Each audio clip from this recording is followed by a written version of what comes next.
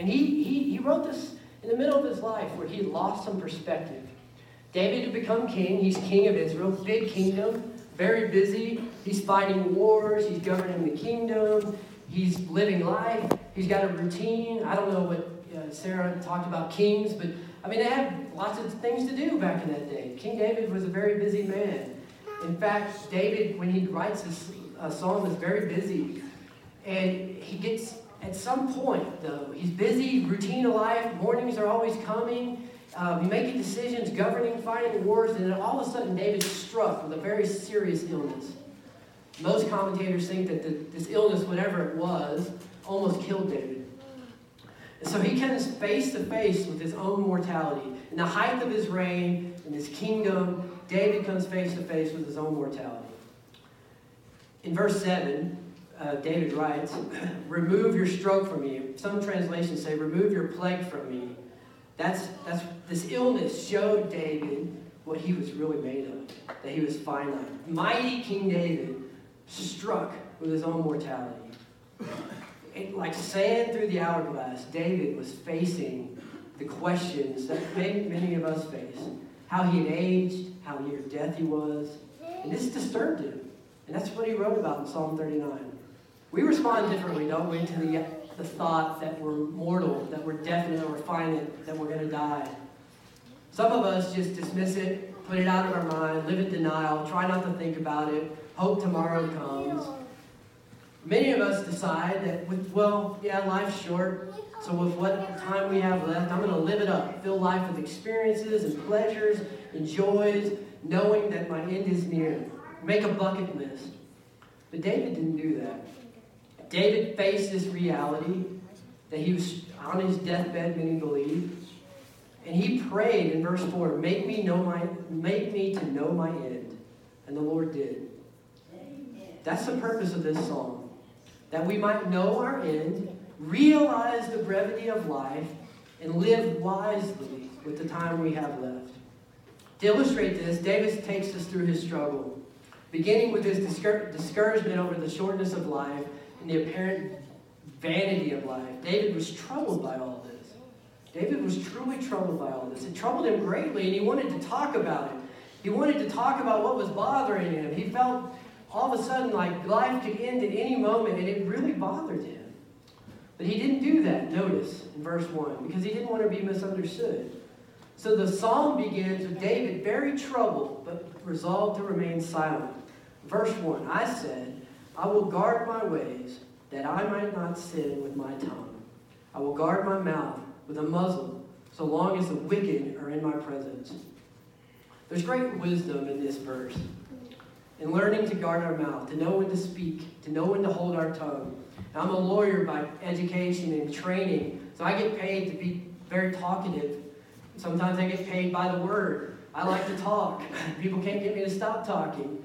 So there's great wisdom in learning to be quiet, to stop, to hold our tongue. Charles Spurgeon commented on this verse and said, tongue sins are great sins. Like sparks of fire, ill words spread and do great damage. I think there's wisdom in that. It's always foolish to complain about friends in the presence of unfriendly people. Enemies, as David puts it, right? But how more so is it to complain about God in the presence of unbelievers? Would we ever want to say something that turns somebody away from Jesus Christ? Even when we're struggling. David was struggling here. But he was around wicked people, as he calls them in verse 1. And he didn't want to dishonor God by the things that he had to say. It's okay to struggle with faith. It's okay to struggle with your mortality. King David did that. But there's a time and a place to share those struggles.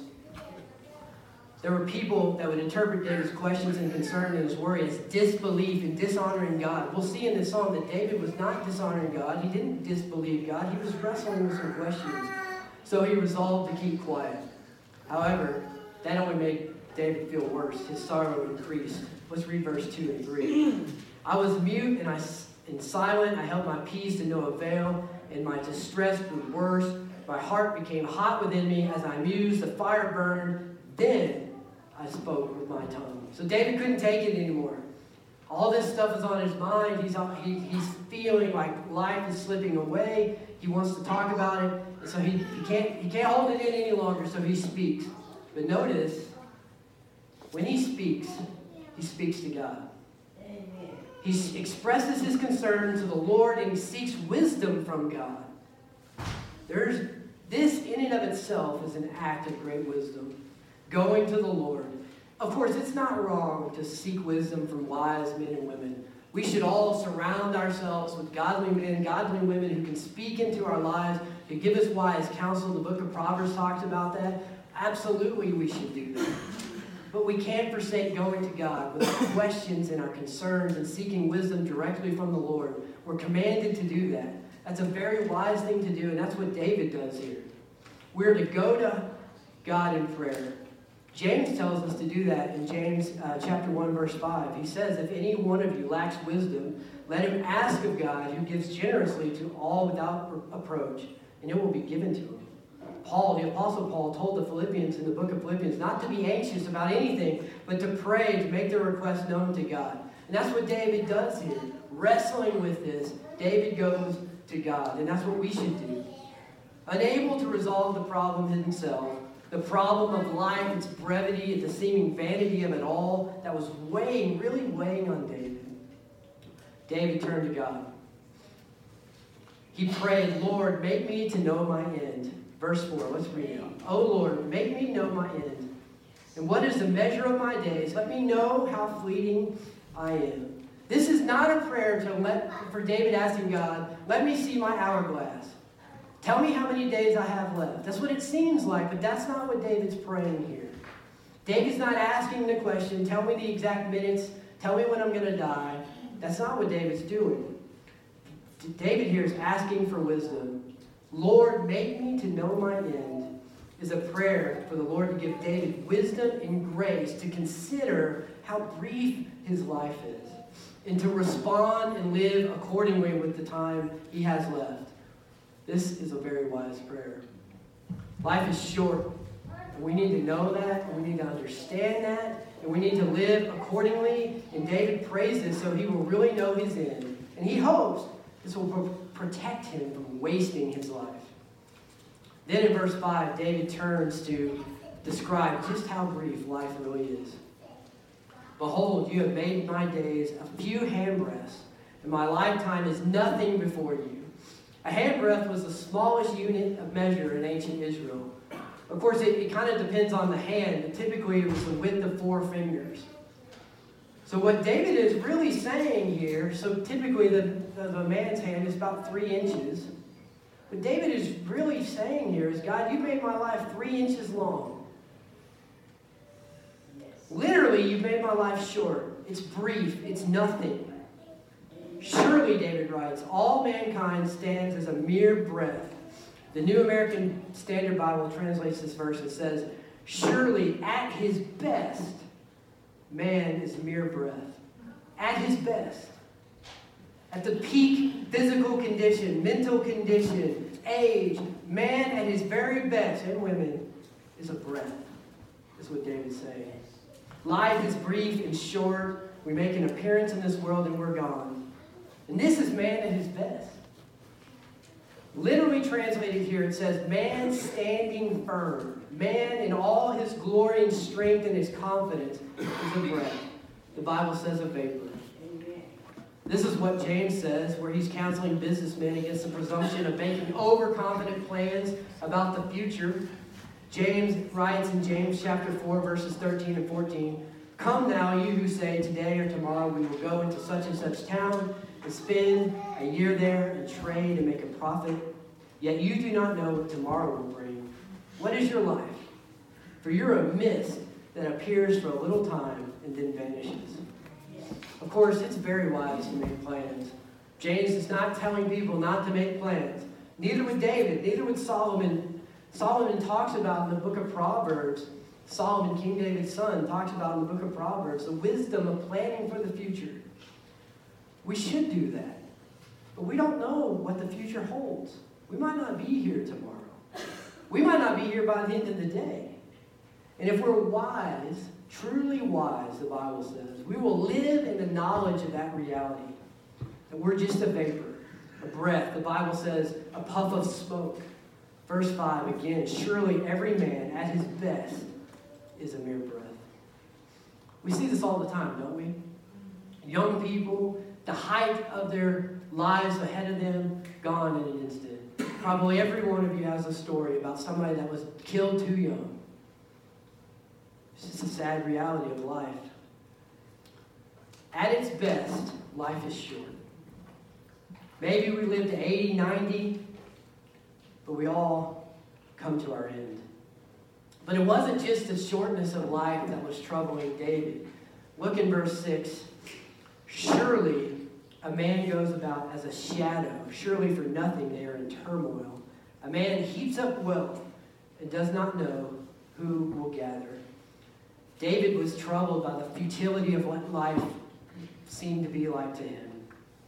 Because of the brevity of our life accomplishments, our achievements, they eventually all come to nothing.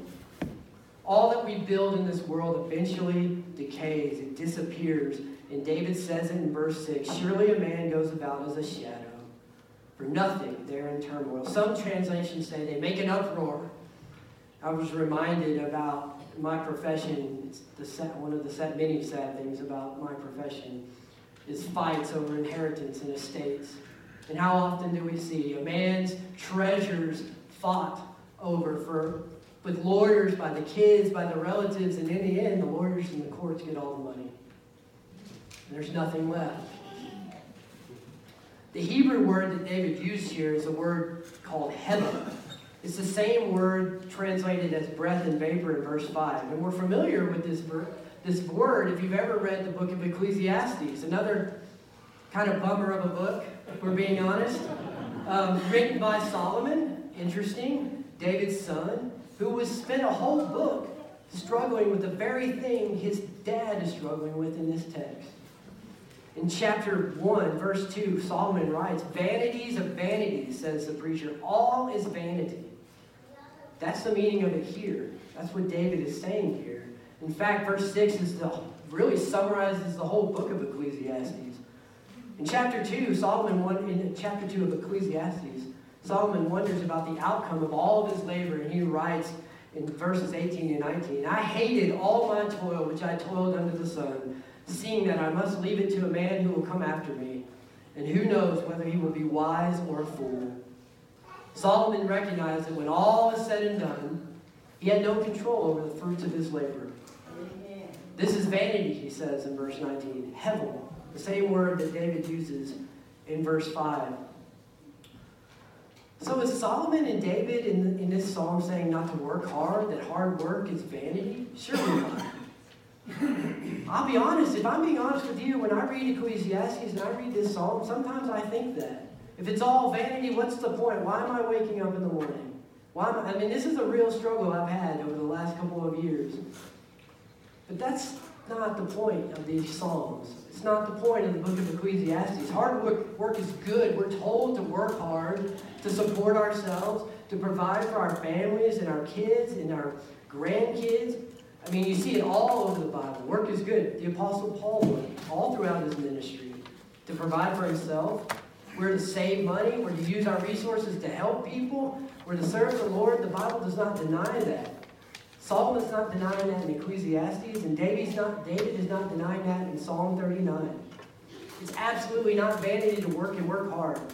But when a person works to build their own personal kingdom, to make a name for himself or herself, to be remembered by men and men only, to be accepted by men and men only, this is vanity, because that comes to nothing.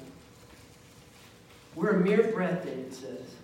We live in a world of shadows. Nothing lasts.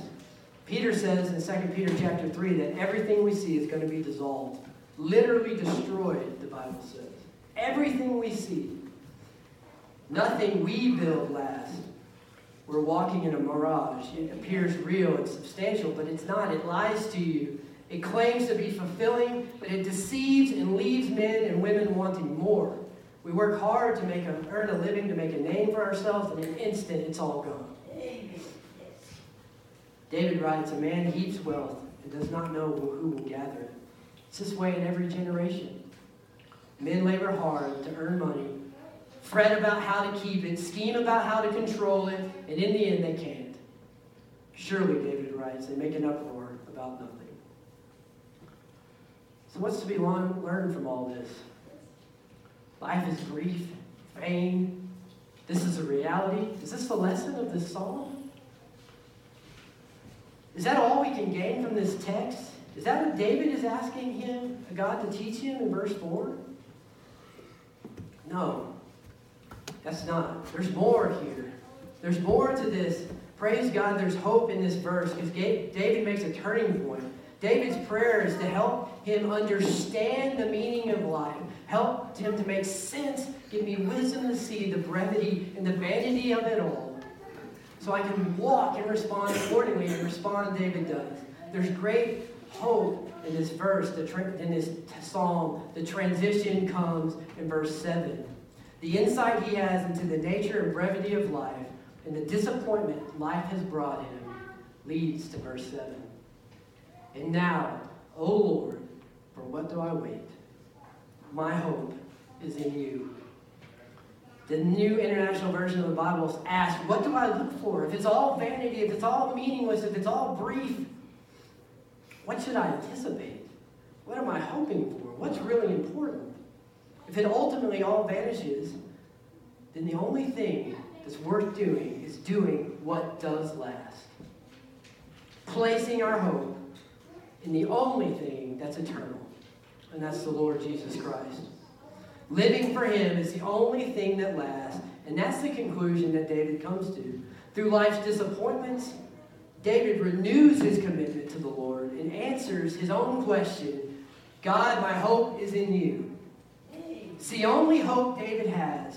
On his deathbed, King David, faced with his own mortality, says, my hope is in you alone.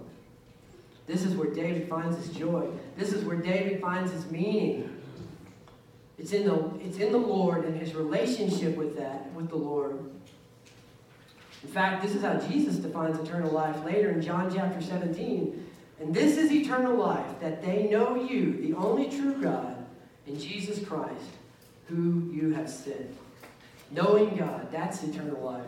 Having a relationship with him, walking with him daily. This is the abundant life that's promised to us. That is fulfillment. That's the fulfillment David was seeking, that David was wrestling with. And David renews his commitment to God in verse 7. There is no fulfillment in life if we do not rest in Jesus Christ. Well, this is the turning point of the psalm. And so David turns in verse 8 to confess sin. Deliver me from all my transgressions. Do not make me the scorn of the fool. What? The transgressions he was repenting of was putting busyness and the worries of life ahead of God. David repents, deliver me from those transgressions. He asks for forgiveness for losing sight of really what's important. What really matters in life is our relationship with God, and David had lost that for a season, and he repents of that fact here. David sees that he's done that. He's let the busyness of being King David crowd out the most important thing, which is his relationship with God. Now, David sees, like in verse 12, he says, for I'm just a sojourner. He sees he's just passing through this world. And the most important thing that he needs to be focusing on in his life, in his relationship with God. If man's achievements come to nothing, our hope can't be placed in our achievements. They have to be placed in something that is lasting. David concludes here in verses 9 through 11, I am mute, I do not open my mouth, for it is you who have done it. Remove your stroke from me. I am spent by the hostility of your hand. When you discipline a man with rebukes for sin, you consume like a moth what is dear to him. Surely all mankind is like a breath. David's recentering his focus. He's asked for forgiveness for losing sight of this. And he asks God to forgive him. And he's recognizing that God has put him on this earth for a very brief period of time. And he cannot focus on the things of the world. He must focus on his relationship with God. and build up things that last eternally. We may try to put this out of our minds, that that our lives are just handbreadths, inches, that life is short. But our end will come, just like it came for King David. So our prayer should be, make me know my end. Make me to know that life is short. We're just a vapor. And security and joy ultimately is only found in God. David concludes, seeking joy and fulfillment in God. David has a prayer in verses 12 and 13. And he says, hear my prayer, O Lord, and give ear to my cry.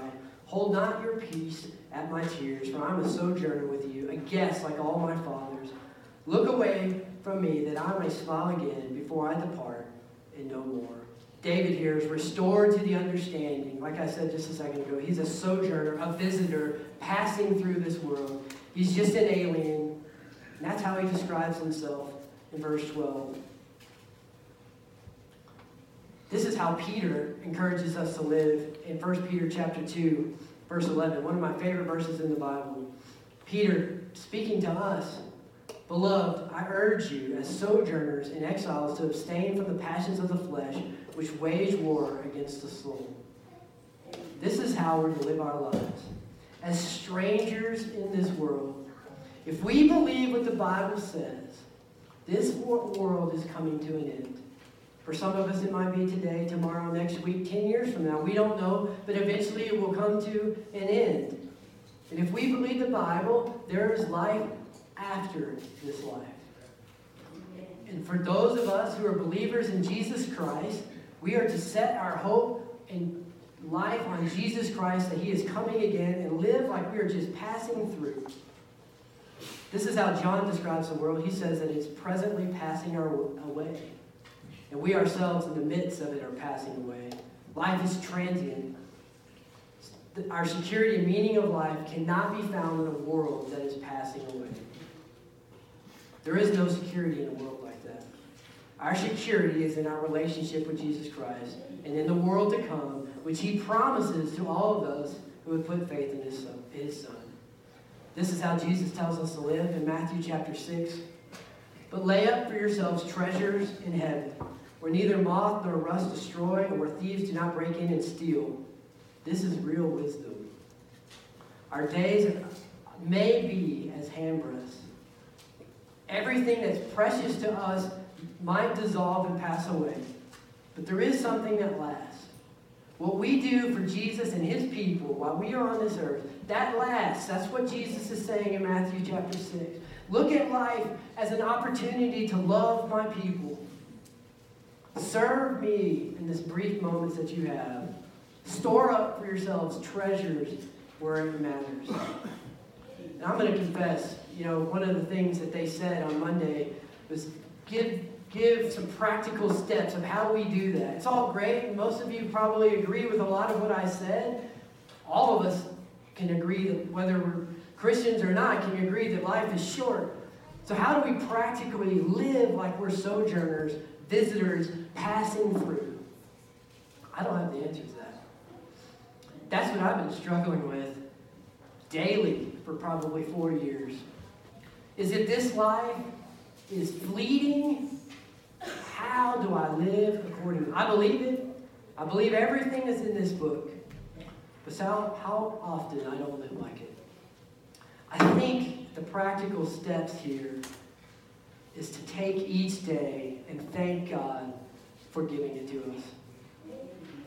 Step 2 is to look at life as not a series of schedules and events to keep. Those are important, and it's important to work hard and to earn money and to provide for our family. But when God puts people in your life that you can minister to and love, you should do that.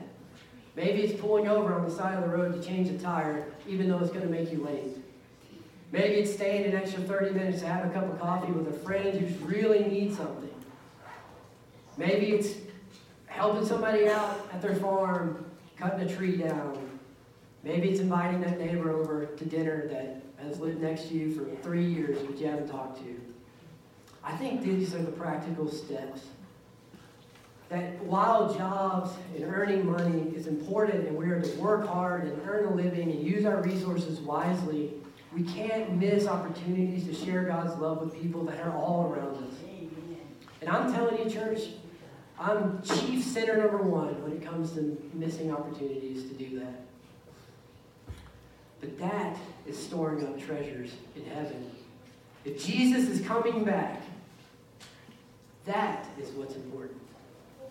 For those of you who are in this room who may not be believers in Jesus Christ, I urge you to ask yourself that question. Life is short. Where is my hope? I don't have all the answers, but I'd love to talk to you. And I know Pastor Jason would too. I don't have all the answers, but I know one thing. Jesus Christ is coming back. And he loves you. And he wants a relationship with you. And he wants to share eternity with you. For those of you who may not have that relationship, today's the day. We're not guaranteed tomorrow.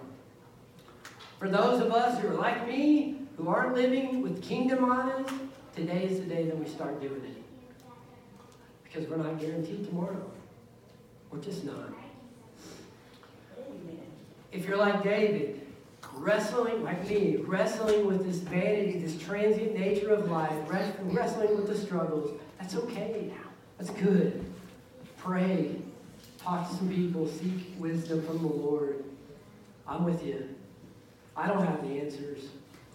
The only answer I know is Jesus Christ died for me, and he's coming back. Let's pray. Father God, thank you so much for allowing a sinner like me to stand up here and share a few words. Father, I pray that you would draw every one of your children to you this morning.